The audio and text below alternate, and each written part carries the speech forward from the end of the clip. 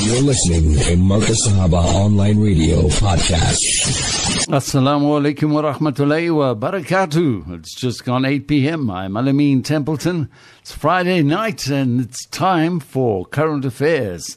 Yes, having a look at some of the major news developments throughout the week. A bit of a retrospective. There have been quite a few events throughout this week. We've had the Hamas response to peace ceasefire deals. That's now already been rejected by Benjamin Netanyahu in the United States. Genocide Joe and bomb Donald Trump are basically preparing to go head-to-head into the elections. And now it seems like both of them are fighting over who's harder on immigration. Turns out Joe Biden is turning into an immigration hawk. United States continues making noises about, oh yes, no, we don't. We want to stop the fighting. It's a little bit over the top now. I wonder when genocide becomes too over the top. Is it like just before everyone is wiped out, or is it after everyone is wiped out? I suppose the Jews like to make much about Holocaust denialism. But if you consider the fact, people after the Holocaust denying that it happened. I say 40 years later, you're not alive, you don't know, you haven't spoken to anyone who was there, and you don't believe it. Is that as bad as someone not believing it while it is happening? Because you see, the people who can stop a genocide are the people who are alive while it happens. So the worst kind of genocide denialism is to deny a genocide while it happens.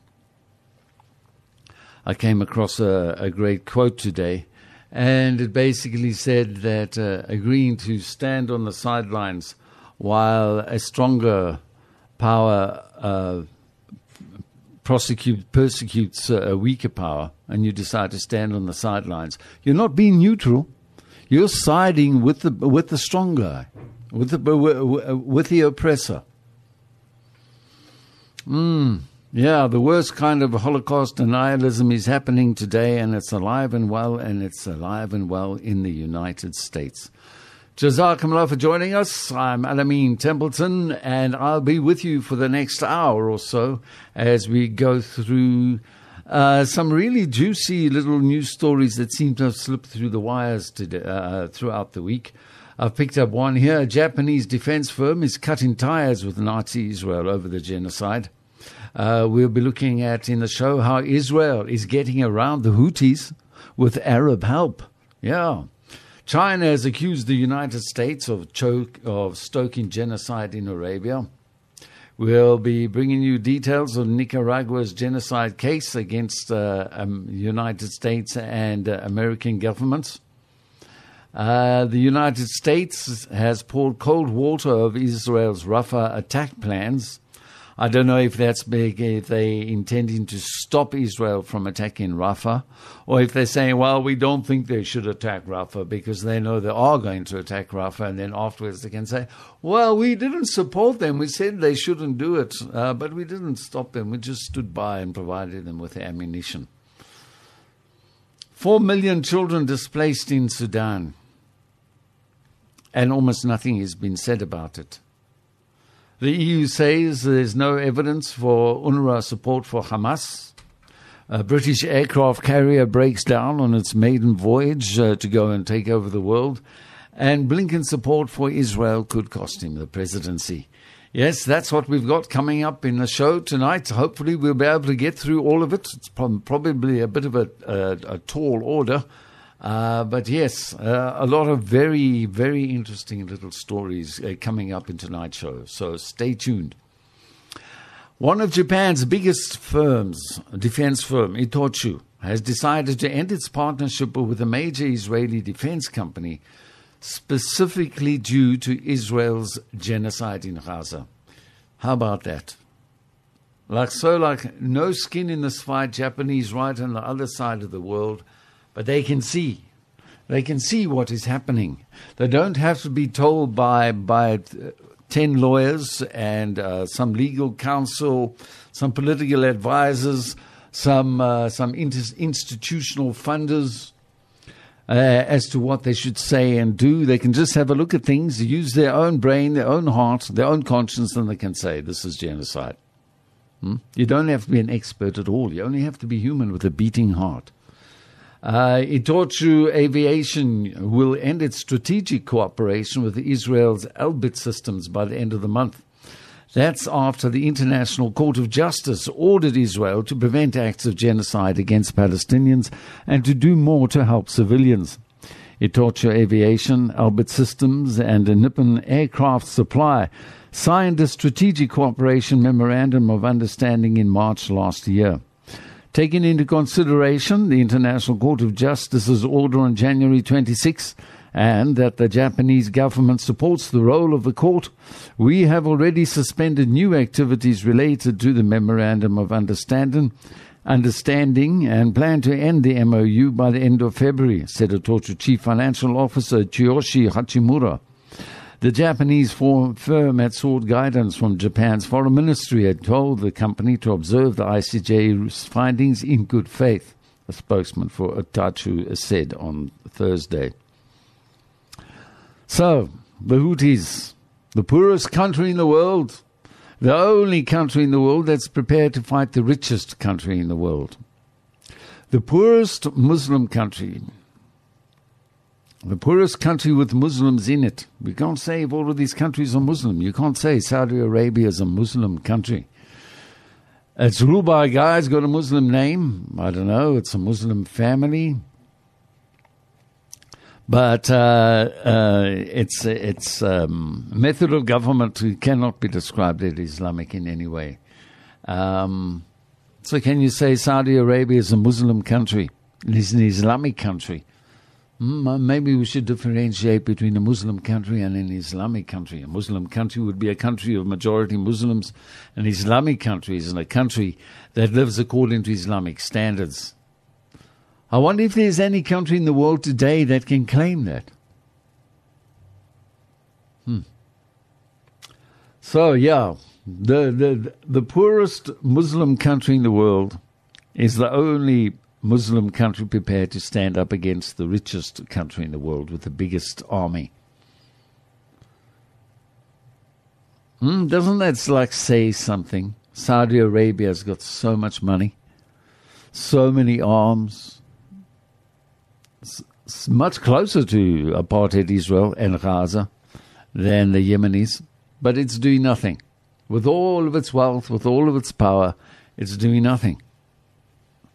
I know many people are still holding out so that maybe one day the Saudi Arabia or the UAE is going to act on behalf of Gaza, but I wouldn't be putting my money on it, mainly because ISIS re-emerging in northern Iraq means that the UAE and the Saudi funders are getting their mercenaries together and they're ensuring that some pressure has been put on the Iraqi government on behalf of Nazi Israel. So that's a very far way from going around and actually confronting Nazi Israel. It's a very big, a very, very far stretch of a few universes of imagination to be able to picture the guys who are helping ISIS in northern Iraq in support of Nazi Israel eventually turning around and opposing Israel. Still a very, very, very long way to go. And so in order to get around the Houthis, Israel is using a land route through several Arab countries to avoid a blockade by Yemen's Houthis, according to Hebrew language media today. Israel is reportedly importing goods through the Persian Gulf via the United Arab Emirates, Saudi Arabia and Jordan in an attempt to bypass the Houthi-blocked shipping route through the Red Sea. After the start of the Israeli aggression on the Gaza Strip, the Houthis launched numerous attacks on ships that delivered goods to Israel, which significantly affected global trade. That, along with the United States and British naval and airstrikes against Yemeni rebels, has forced ships to use an alternative route that runs around South Africa's Cape of Good Hope and through the Mediterranean, making travel and therefore much of global trade more expensive and time-consuming. In an attempt to circumvent these circumstances, Israel confirmed back in December it was planning a land route stretching from the east of the Arabian Peninsula to Israel as an alternative route that could potentially reduce the cost and length of time to transport goods. Israel and the Arab states of the Persian Gulf initially did not confirm the reports, and some, such as the Jordanian government, denied the formation of such a route. However, Israel's Channel 13 reported this week that the ships were headed for the Persian Gulf, and from where they depart from Dubai in the UAE, they pass through Saudi Arabia and Jordan and finally reach the Jordan Bridge in Israel. These media allegations caused great anger in the Arab public, denouncing this alleged route as the path of shame. The operations are said to be between two companies, UAE-based PureTrans FCZO and Israel-based TruckNet, which transports goods by truck consisting of food, plastics, chemicals, and electronic devices or components. The process is said to be a pilot test before full use of the route, but a broadcast on Channel 13 confirms reports of an Israeli plan with the permission of those Arab states, despite the occupation war in Gaza and war crime allegations. It comes after Israel's Minister of Transport and Road Safety, Miri Regev, revealed last month she was leading plans to develop the route, stating on X, formerly known as Twitter, that overland freight transport will cut the time by 12 days and greatly reduce existing waiting times due to wire problems. We'll do it and we will succeed, she said. Well, now we know how China has been so sort of not involved in any of this. And China is a huge, big country. Its economy is fast approaching the same size as the United States. Whether or not, if it becomes the same size, if it will be as competitive, is an argument that I'm not going to engage in. But nevertheless, just like Saudi Arabia, China could be doing more, you feel. We wonder why isn't China doing more, given the aggression that America is placing on it over Taiwan and the South China Sea. It's very clear that even when American politicians make nice noises about China, that it means nothing, because behind the scenes, they're continuing to ramp up their aggression and their planned aggressions against mainland China. You get a feeling that Americans think the Chinese don't read their media. The American politicians, they go to China, they say one thing, and before they go to China, they say a whole lot of things in America that make very clear they view China as the evil enemy number one. And they're going to go there to take out China. Then they get to China, they say, yes, we must work on a new trade agreement, we must work on cooperation in space, we must do these things, and we must work on global warming and so on. And the Chinese smile and nod and shake their hand and put them back on the plane, and back they go. But the Chinese know that they're lying and speaking nonsense when they arrive, because they've read their newspapers before they took off. So I've always felt that there is a lot of room for China to take a step forward, to get onto the front foot against America. But it never seems to do that. I don't know if it's an innately Chinese characteristic or what, or maybe it's part of the culture. We focus on China alone and their internal China dynamics, and that's for the rest of the world. Well, they can do as they please. It's got nothing to do with us. A bit like America, I suppose. But as that American aggression increases and gets closer and closer to some kind of direct confrontation, we see Kim Jong-un of North Korea saying he's not interested in peace talks with South Korea and is quite prepared to bomb them with nuclear bombs if he has to. He just said that yesterday. Well, something along those lines, Yes, very much. Things are getting very tense in Southeast Asia, Myanmar, Korea, You've got the Taiwan-China tensions, and America doing its best to stoke all kinds of things and build up alliances among Southeast Asian nations. So one feels that there is plenty of room and cause, motivation for China to actually go on the offensive against America, but they very, very rarely do so. But this week they actually came out and said quite bluntly for a Chinese statement, basically making the accusation. They usually don't accuse. They have accused the United States of stoking already high tensions there in Arabia due to its failure to implement a ceasefire in Gaza and its retaliatory airstrikes on Iran-backed groups in Iraq and Syria. I'm not sure if China is trying to win favor with some countries, maybe Iran, try and bring Iraq into the fold, perhaps. But yeah, it's singled out strikes on Iraq and Syria. In a strongly worded speech at the UN Security Council this week, Zhang Jun, China's UN ambassador, criticized the U.S. for defying appeals from its Arab allies and much of the international community to back a permanent ceasefire. Jun said China has repeatedly emphasized that an immediate ceasefire in Gaza is a critical override prerequisite for everything else and a top priority for international diplomatic efforts. All parties should heed the strong call and the overwhelming consensus of the international community and support the Security Council in taking strong actions to promote an immediate ceasefire, he said. The U.S. has become increasingly isolated in the international community for using its veto at the UN Security Council to block ceasefire efforts. Instead of a permanent ceasefire, U.S. National Security Advisor Jake Sullivan reiterated Washington is seeking a sustained pause in hostilities to get the remaining Israeli captives out of Gaza and funnel more humanitarian aid into the Strip. Excuse me. The offensive has also seeped out beyond the besieged enclave's borders, where it has morphed into a deadly proxy war between the U.S. and Iran. Jun said, as we speak, the situation in the Middle East is on the verge of extreme peril. I'm working on getting that term Middle East banned from Marka Sahaba. I don't ever want to hear that term Middle East again. It's a very white way of not saying Arabia. You don't want to say Arabia. It's the Middle East. No, it's Arabia. But if you say it's Arabia, then you start thinking about it as one country, as one region, as one nation.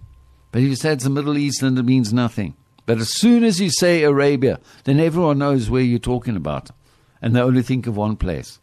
They don't think of, we've got an oil field that they've declared a country called Kuwait. They've got another oil field called a country that they call Bahrain. They've got another oil field surrounded by borders that they call the UAE, which are then divided into several other little sultanates. Arabia. It's not the Middle East. It's like someone said, someone on Facebook the other day posted on his wall saying, we need another name for South Africa. Calling South Africa sounds like when you say South Africa, it sounds like you're giving someone directions. So I said, yes, we should instead call ourselves Left of Mozambique. Yeah, so the Middle East, similarly, in much the same vein, means absolutely nothing. It's a nowhere term.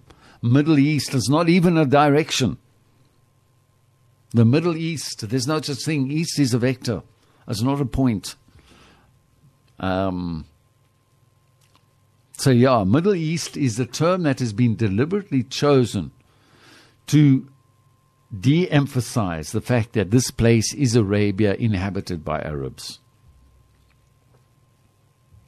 So yeah, I want to get that term Middle East thrown out completely. I see Iran likes to call the Middle East West Asia, which is a similar kind of like South Africa, you know. It's more like a direction than anything. I reckon it should be called Arabia.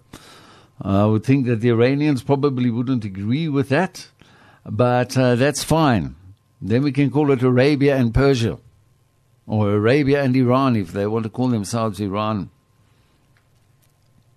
Arabia and Iran. Doesn't it just sound like you know where you're speaking? You know where you're speaking about. But Middle East, what's that? That means nothing. Said Jun, if the U.S. purports that it does not seek to create conflicts in the Middle East or anywhere else, but in reality it does exactly the opposite. U.S. military actions are undoubtedly stoking new turmoil in this region and further intensifying tensions. The U.S. actions will certainly exacerbate the vicious circle of tit-for-tat violence in the Middle East. We have witnessed too many examples and precedents in this regard, he added. So yes, is that a sign that China's taking off the gloves? I wouldn't hold my breath if I were you, but it is nice to kind of like see a little bit of extra pressure coming onto the United States and Nazi Israel. Maybe we should call it the Nazi states. The Nazi states and Nazi Israel. Anyway, there is more pressure coming from all kinds of directions, and America, I suppose, has got defenses to defend itself from intercontinental ballistic missiles, from, they can take on battalions of tanks and so on. But in the end, what is probably going to bring down the United States is the misery of 1,000 cuts. Each cut small, almost imperceptible, but each one drawing blood. Until eventually the combined mass of all of those bleeding cuts is going to bring you down. So in this regard, one of those cuts is taking the form of the press. The court interdict being sought by the Nicaraguan government. They started Monday proceedings to take Germany, the United Kingdom, the Netherlands, Canada to the International Court of Justice for their complicity in the genocide against Palestinian people in Gaza by providing the Israeli occupation with the weapons and means to carry out the horrendous act. I don't see the United States named here. Isn't that really interesting? The executive authority in Nicaragua published an official statement in which it revealed that it warned the governments of said Western powers they might be jointly complicit in the flagrant and systematic violations of the Convention for the Prevention and Punishment of the Crime of Genocide and international humanitarian law in the Gaza Strip. In its note verbal, Nicaragua urged the four states to immediately cease the provision of arms, munitions and technologies to Israel because it might use them to facilitate or commit violations of the Genocide Convention. The memorandum underlined that the countries supporting Israel are obligated to cut off supplies from it from the moment the state becomes aware of the existence of a serious risk of committing genocide. They're not going to be able to say they didn't know, because the International Court of Justice has found, on a balance of probabilities, after an initial inquest into the allegations made, that genocide is probably happening in Gaza. Okay, they courts and they judges. They're not like human beings like us. We know it's genocide. Now they have to go through those long, kind of complicated judicial procedures in order to establish beyond reasonable doubt. But we all know, beyond reasonable doubt right now, that it is genocide that is happening. Parties that then proceed and go ahead are not going to be able to say later, we didn't know, because they were warned. And on being warned, they should have then taken further steps to establish for themselves what is the situation. The memorandum Nicaragua issued underlined that the countries supporting Israel are obligated to cut off supplies from the moment they became aware of the existence of a serious risk of committing genocide. This has been achieved, the memorandum adds, since the International Court of Justice issued on January 26 a preliminary ruling in which it considered it reasonable to say that the Genocide Convention is being violated by Israel in Gaza. The court recognized the rights of Palestinians in Gaza to be protected from acts of genocide, adding that the Palestinians are a protected group under the Genocide Convention.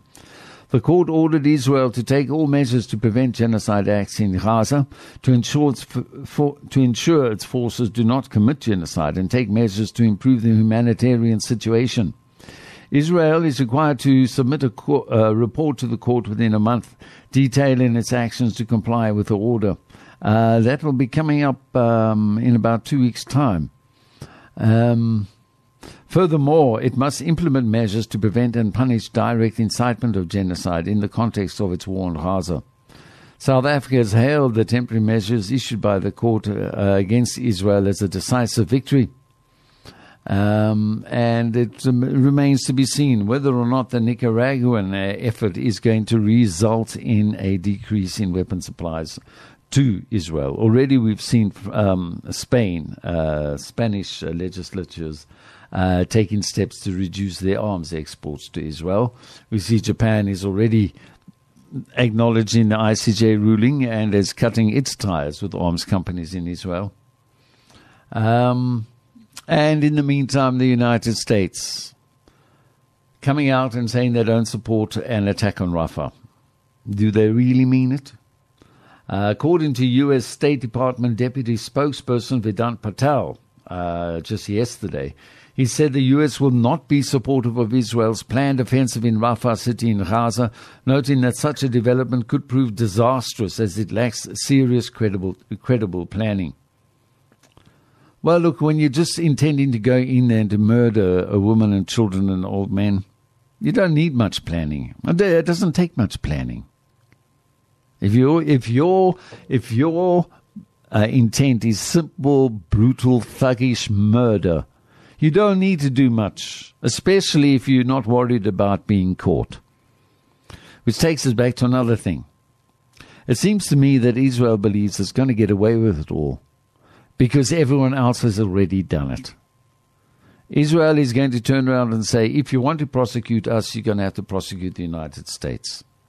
And as long as the United States and the European Union are basically the countries managing the levers of the International Court of Justice, that means that it's never going to happen. Not under this current dispensation, not under this rules-based order, as they like to call themselves. When the rules apply to them, they don't like to apply them at all. Anyway, so the plan to attack Rafah lacks serious, creditable planning, and that's why the United States doesn't want to support it. I'm not saying anything, but we don't want to support genocide. This comes as the Israeli military is currently preparing to invade the city of Rafah in Gaza's far south, where more than 1 million Palestinians have sought refuge. 1 million people. They're hoping to just push them out into the Sinai desert and never let them in again. After failing to agree on concessions proposed by Hamas for a ceasefire, Israeli Prime Minister Benjamin Netanyahu vowed to continue the war until the unrealistic goal of eliminating the resistance is reached. Well, I suppose Israel could also kind of like say, well, you know, it was Benjamin Netanyahu. You draw out the court case long enough for Benjamin Netanyahu to die. Then you say it's all over. And then the Israelis know, you just get an Obama. They're going to have to find, I don't know, they're going to have to find a black Jew from Eritrea that they haven't deported yet. No, quick, the last one. Catch him before he gets on the boat. Okay, we're going to make you prime minister. There's only one of you, so you can't take over and cause too much trouble. Yeah, they'll have to, but I don't think, yes, yeah. They would have to get an Eritrean or something like that, because currently at the moment there isn't anyone who's even capable of being an Obama, and he was a sellout anyway. But he had a nice smile, didn't he, and he could like rally the troops with that nice voice of his. Yeah. Such is the finicky, fickle nature of human attention, of human concentration. You can see on many of the other news outlets, Gaza has been pushed further and further down the queue. Even with the SABC here in South Africa, sometimes they have news programs without any mention of Gaza at all.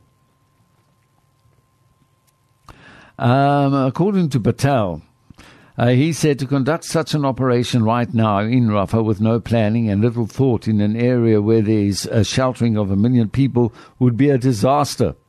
You see, you actually don't need, they're saying it quite clearly there. But now if the Rafah invasion attack does happen, they'll find something else to kind of soft soap it for us. Patel said, we would not support the undertaking of something like this without serious, creditable planning. He also further noted that the U.S. has not seen any signs of serious planning regarding Israel's offensive in Rafah. White House Coordinator for Strategic Communications, John Kirby, said there were no visible signs suggesting the Israeli occupation forces are preparing an imminent ground offensive in Rafah. We've seen no indications that there's operational planning, or at least planning at the level of specificity that tells us a major ground operation around Rafah is imminent. We just haven't seen a plan for it, said Kirby during a press briefing. So you don't send the army and you just bomb it and bomb it and bomb it. Ad nauseum. Now, remember Israel, when the International Court of Justice issued its ruling, I think it was on the 26th of January. So on the 26th of February, Israel is due to release its report. On the same day, Israel accused UNRWA, United Nations Refugees Agency, that feeds refugees and provides them with clothing and blankets and a place to stay, as opposed to the UNHCR, the High Commissioner for Refugees, which takes displaced refugees and finds them a home in another country. That's what Israel wants. They want the UNRWA completely out of the way and the UNHCR to take over and to take all of these horrible Palestinians somewhere else. That's the little dream that every little Israeli Nazi fosters in his heart when he goes to sleep at night.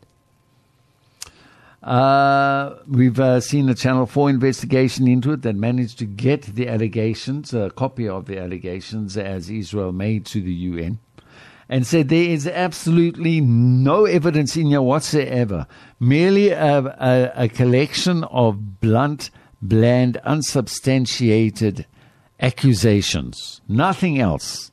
There's no proof or evidence, anything whatsoever. Only the accusation. And acting only on that accusation, the United States and European countries have cut their funding. Specifically while the Gazans are needing food, any kind of food to come in.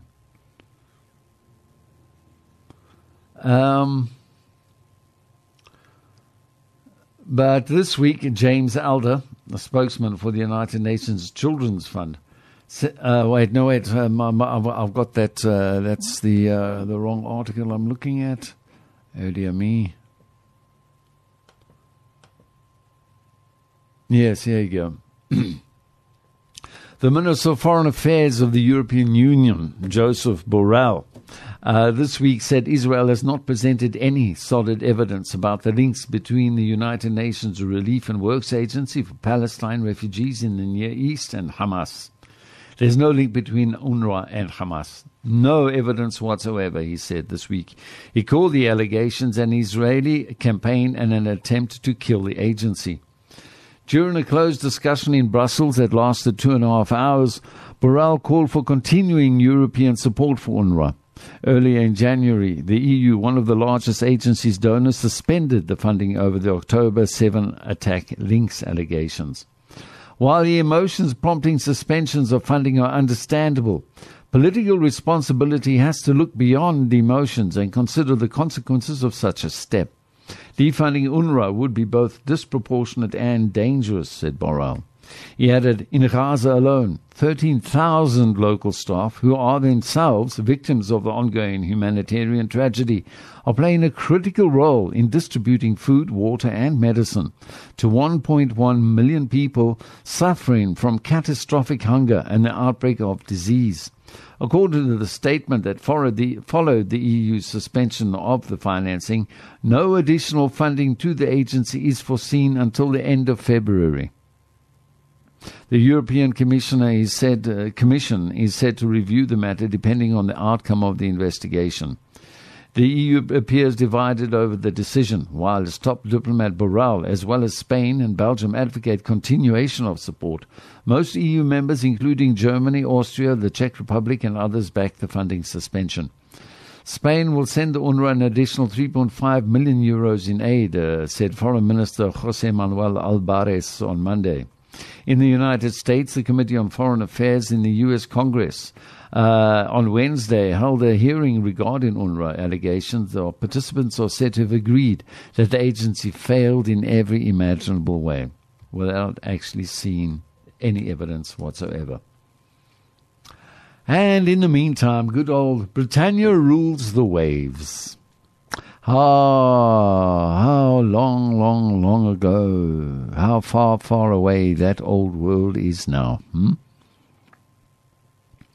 With the Battle of Trafalgar in 1805 off the Spanish Atlantic coast, under the command of Admiral Horatio Nelson, a British fleet attacked a combined Spanish and French fleet and utterly destroyed it, thereby asserting Britain's dominance of the seas, which lasted for a good 150 years until probably somewhere around World War II.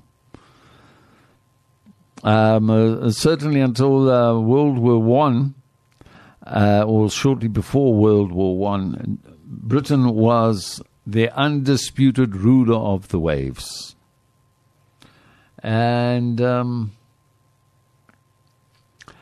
with the emergence of steel ships, of diesel-powered ships, that made World War I the world's first oil war. Did you know that? World War I was in actual fact the world's first oil war. Because ships that could run on diesel could go further and could go faster than coal-burning ships or wood-burning ships. And as a result, the country with the most diesel-powered ships would be the strongest in the world.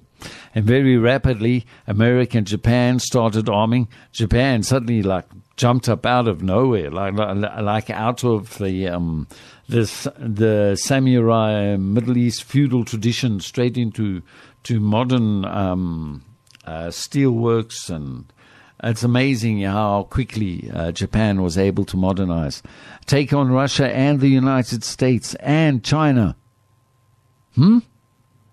Isn't that amazing? Isn't that truly amazing? It's outstanding. It's that sort of thing for a small little country to suddenly turn itself around and suddenly, overnight almost, become strong enough to fight the United States, China, and Russia.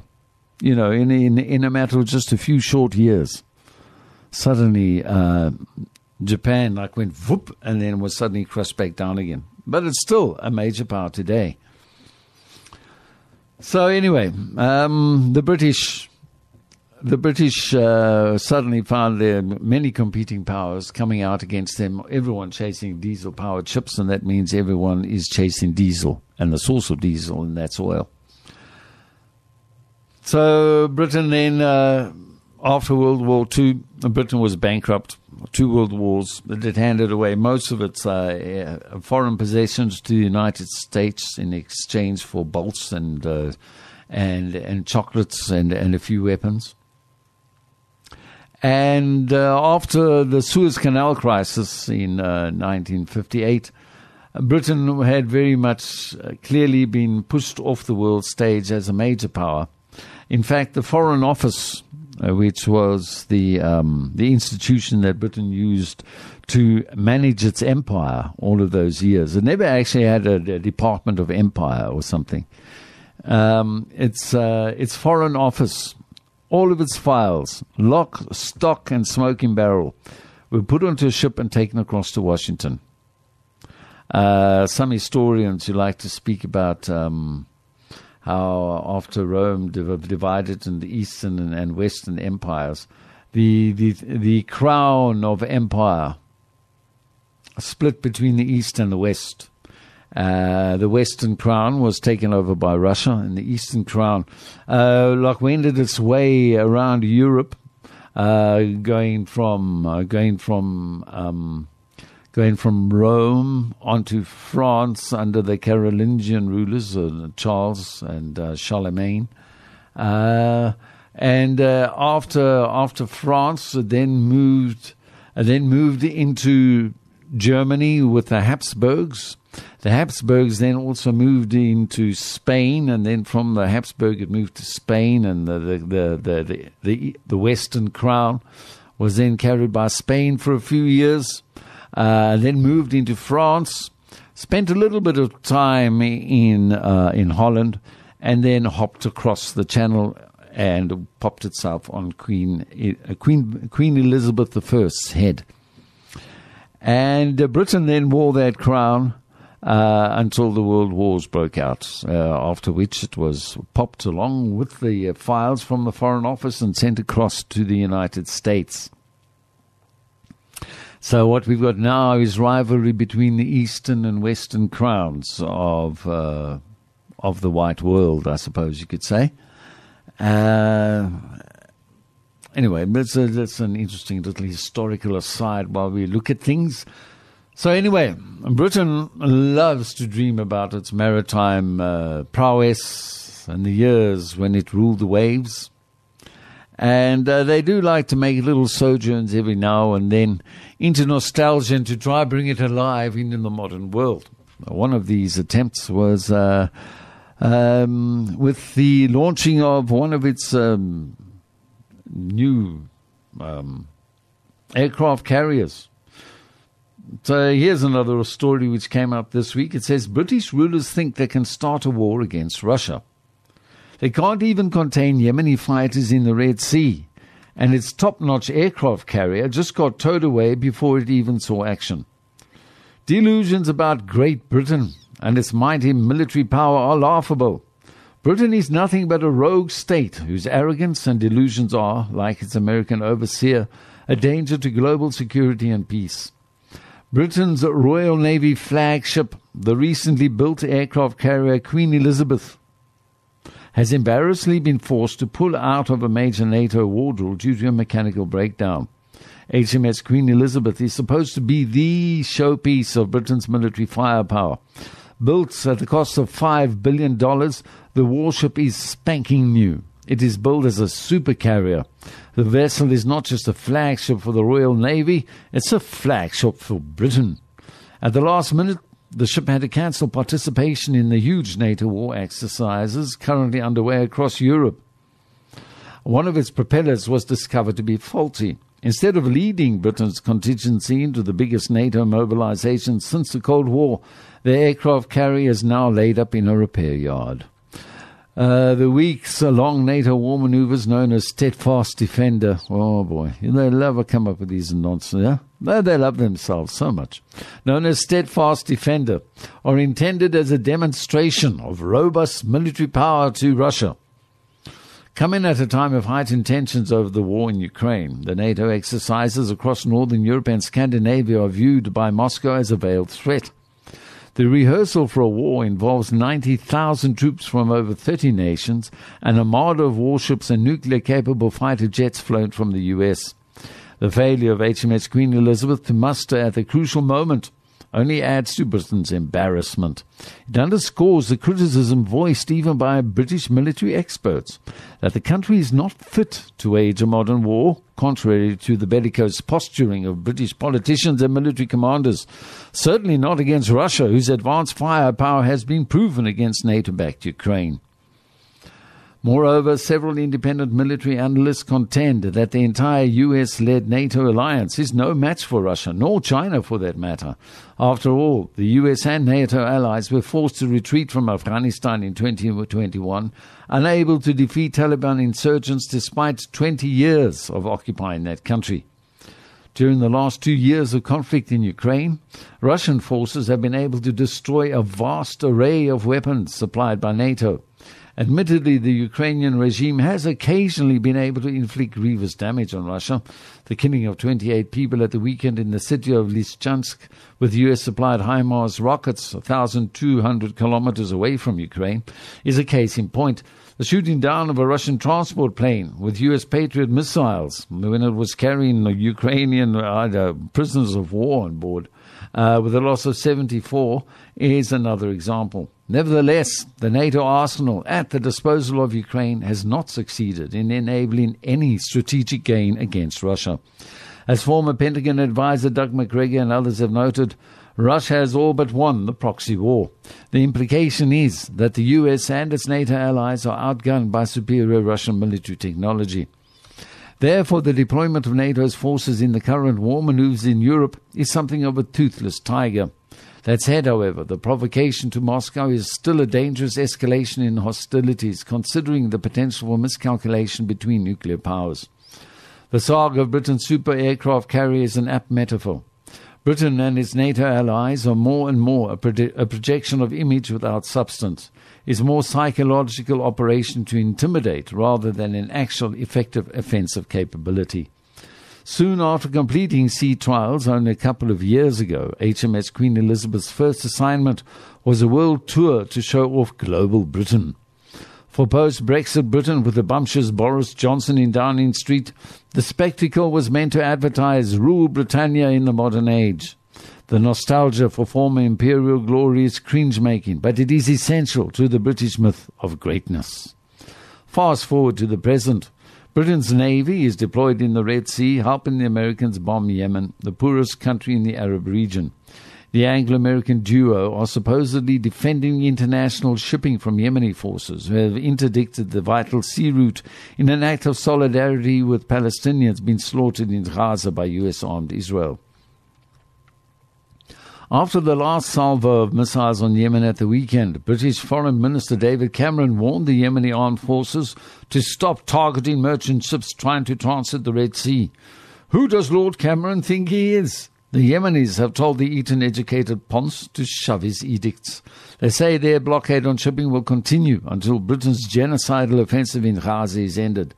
The United States and Britain could stop the Gaza horror immediately if they cease supporting Israel with weapons and political cover. The Yemeni Ansar Allah movement government is allied with other resistance groups in Syria, Iraq and Lebanon as well as Iran. They all say it is the United States and Britain who are destabilizing the region with their reckless aggression and support of the Israeli genocide. The Biden administration is currently bombing 3 countries, Iraq, Syria and Yemen, and threatening to attack Iran, all in support of Israel's criminal annihilation of Palestinians. Britain has deployed a guided missile destroyer, HMS Diamond, to hit Yemen along with American warships. Turns out, though, that the British destroyer does not have the missiles capable of striking Yemeni land from the sea. The Royal Air Force is having to fly tornado fighter jets to Cyprus in the East Mediterranean, from where they take off to drop bombs on Yemen. That's roughly a 10,000-kilometer round trip. This show of might is farcical, if not pathetic.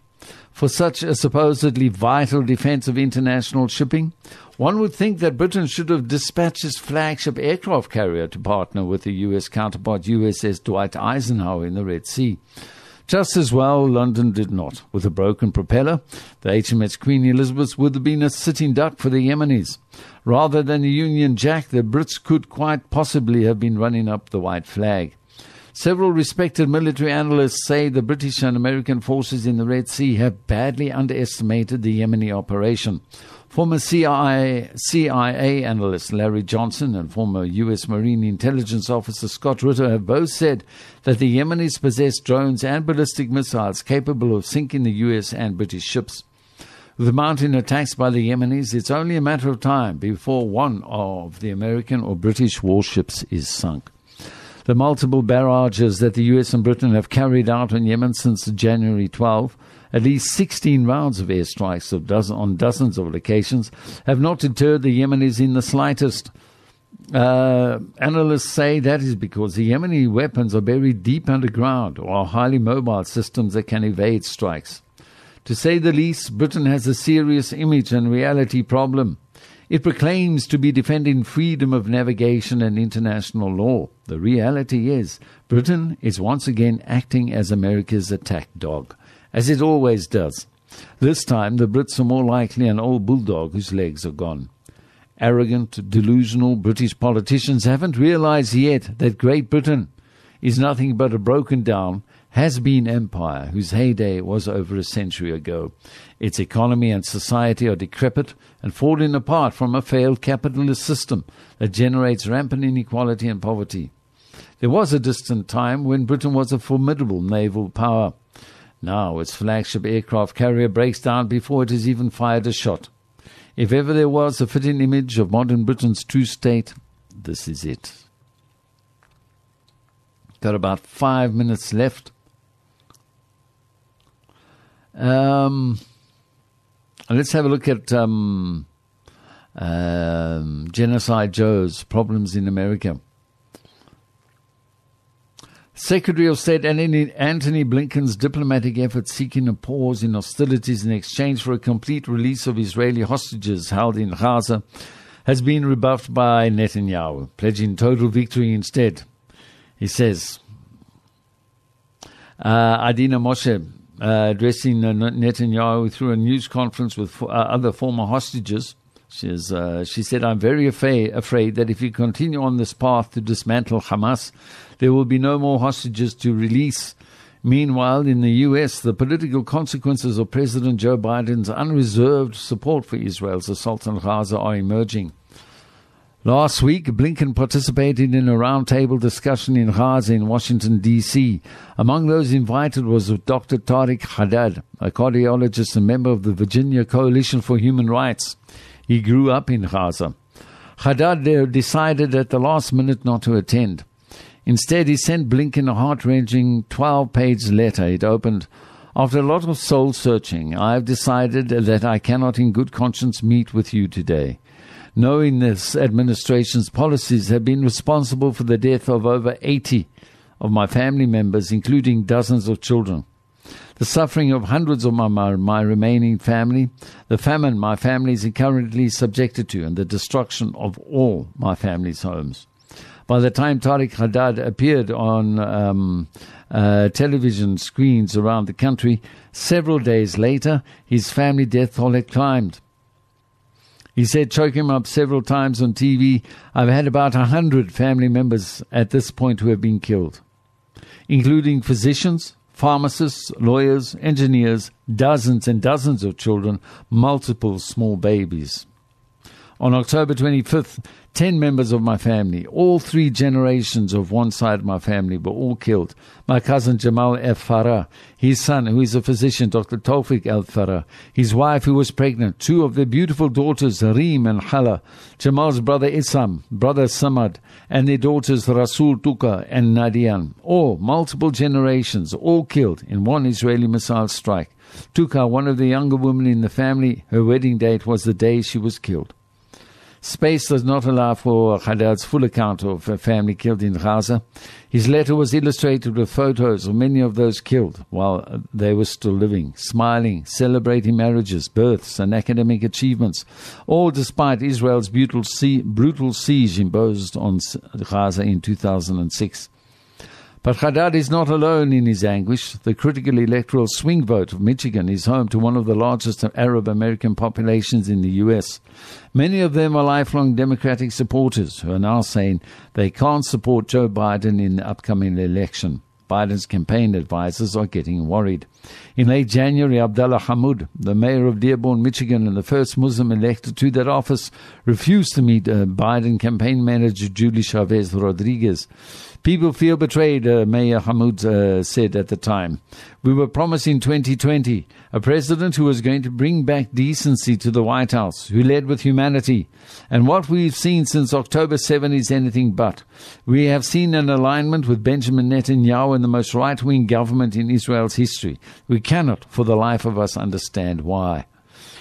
Hammoud is leading a movement to pressurize Biden to demand an immediate ceasefire.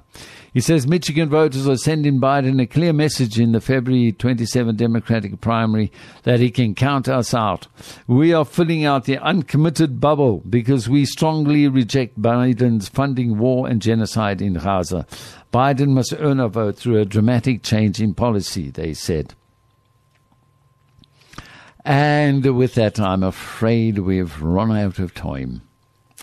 Well, a very interesting things are very much in flux everywhere around the world, particularly in our own country, where we're also headed for an election this year. Who do we vote for? It seems like the system is throwing out its usual collection of unacceptable alternatives. It's a difficult one for all of us. Well, I can't give you any advice at all, I'm afraid. You're going to have to make up your mind all on your own. I don't know what I'm going to do. I can't see how we can continue rewarding